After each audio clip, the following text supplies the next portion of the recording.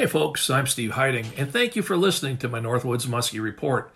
As they are each and every week, these reports are sponsored by the folks at MEPS, the world's #1 lure. The full moon is September 20th, so you absolutely want to get on the water this weekend. Big fish will be on the prowl, and I hope to boat some as well as hear some good reports. Keep your efforts shallow. You'll want your bait in 6 feet of water or less in stained or bloomed waters, and 10 feet or less in clear water. As water temperatures slide downward, we enter a time when almost any lure in your tackle box will work on the same day. Muskies remain shallow, and while bucktails, topwaters, and jerkbaits are your best choice when the water temp is above 60, when it falls to that mark and below, you'll want to add live bait to the mix. Imagine catching a muskie on a topwater and a sucker on the same day. This is the time to do it. When using live bait, you should position your boat on the outside weed edge and cast your artificial baits shallow, over the tops of the weeds. If casting to a sand flat, position the boat right on the edge of the drop-off. Boat control is critical here because you don't want your live bait mired in weeds.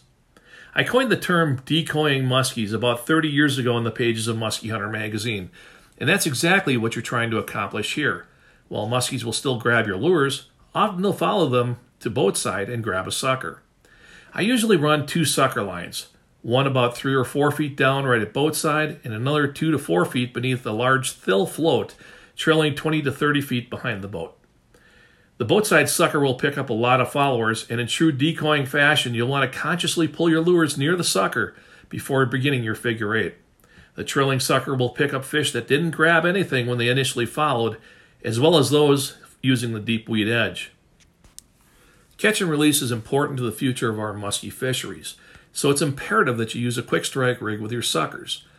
My buddy, John Betty at Stealth Tackle, offers 9 different quick strike rigs, basically one for anyone's preference. And it's just as important to use the rig as they're intended.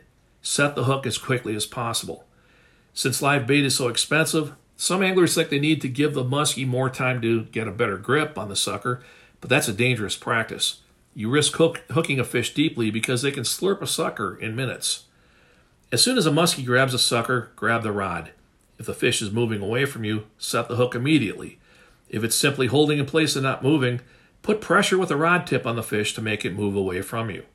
Sometimes they'll let you lift them to the surface before they want to swim back down, and remember, a fish swimming downward is moving away. Set the hook. A good hook set will break the rig free of the sucker, and you'll soon have your fish in the net. Quickly take photos and put them back so somebody else can catch it again. Share the thrill. I'm Steve Heiding, and thank you for tuning in to my Northwoods Muskie Report. These reports are brought to you by MEPS.